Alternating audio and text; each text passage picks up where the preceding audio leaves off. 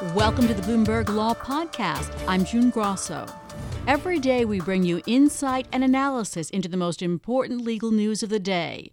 You can find more episodes of the Bloomberg Law Podcast on Apple Podcasts, SoundCloud, and on Bloomberg.com/podcasts.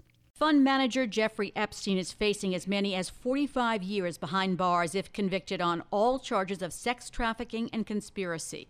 In announcing the charges yesterday, Manhattan U.S. Attorney Jeffrey Berman anticipated that Epstein would raise a federal non-prosecution agreement as a defense. Jeffrey Epstein entered into a non-prosecution agreement with the Southern District of Florida. That agreement only binds, by its terms, only binds the Southern District of Florida. The Southern District of New York is not bound by that agreement and is not a signatory to that agreement. Now, the plea agreement that he's talking about was signed in September 2007, and it was approved by now Labor Secretary Alex Acosta when he was the top federal prosecutor for Southern Florida. Joining me is Patricia Hurtado, Bloomberg News legal reporter. Pat, start by explaining a little more that Florida deal that Epstein made.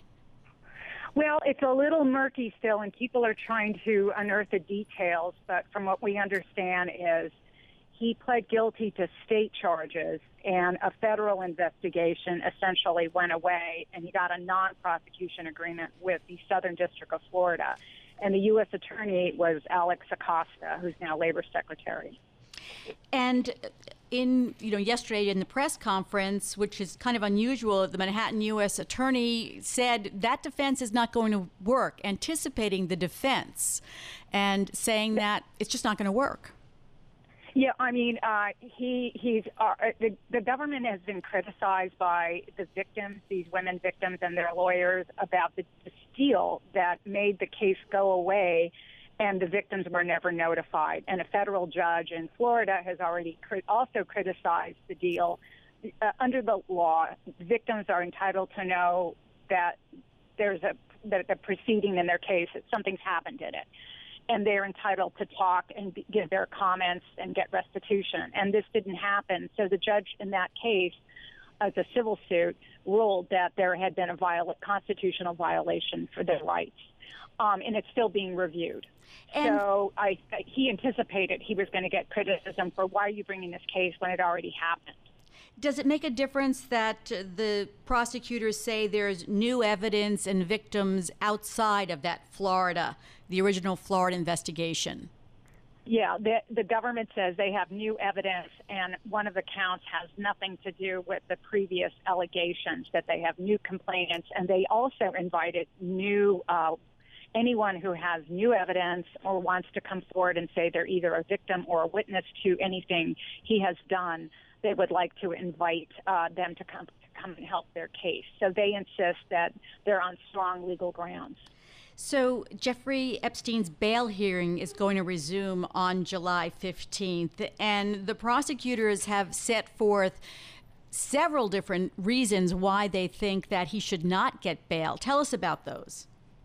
Yeah, they have said a variety of things, including that Epstein, after he gets this deal, basically threatened and harassed and tried to intimidate, either personally or through his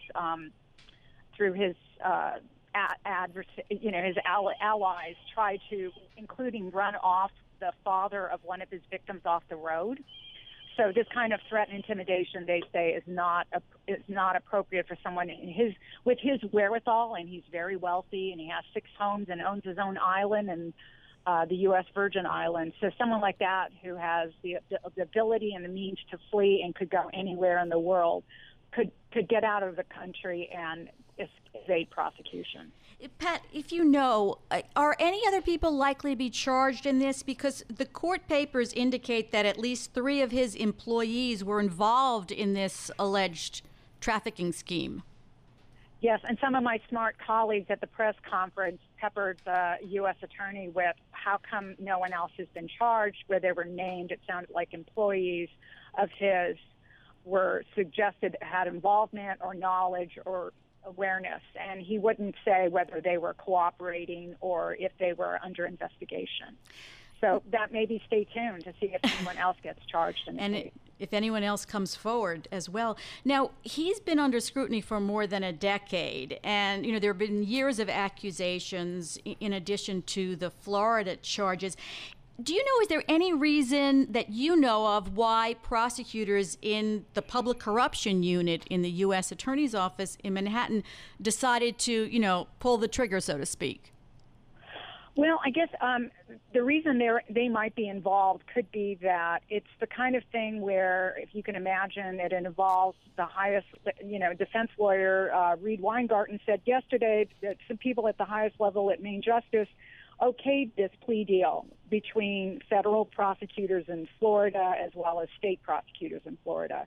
So someone looking over the shoulder of what was done in the past might need to have someone with a finesse of handling public corruption cases. I mean, that's just one of the idle guesses some people I've been speaking to have suggested. Did this come as a surprise? Because there was a lot of talk that it's going to happen, but when it finally did, it seemed to be a surprise to me. I don't know. But for you in the courthouse... Well, it was kind of, I guess it was a surprise to many people, including maybe Epstein, because he didn't seem to, if he was aware that he was under criminal investigation, he may have, and I'm only guessing here, but he seemed to have a comfort level that he didn't mind keeping in a safe all these hundreds, if not thousands, what the government said. They had conducted a search at his East 71st Street mansion, and in a safe in there, they found hundreds, if not thousands, of pictures of nude and semi-nude young women, many who appear to be minors. So he had a comfort level that he had no problem keeping that stuff around if he knew he was under investigation.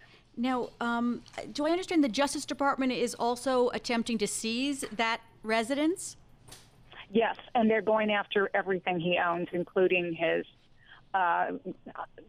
two private jets, 6 properties. He owns apparently a home in Paris, 2 homes in the British Virgin Islands, the private island, the U.S. Virgin Islands, the private island. He owns a lot of property, so they're going after everything. All right. Well, thanks so much for keeping up on all this, Pat. Always at the courthouse there, following the cases. That's Patricia Hurtado, Bloomberg News legal reporter.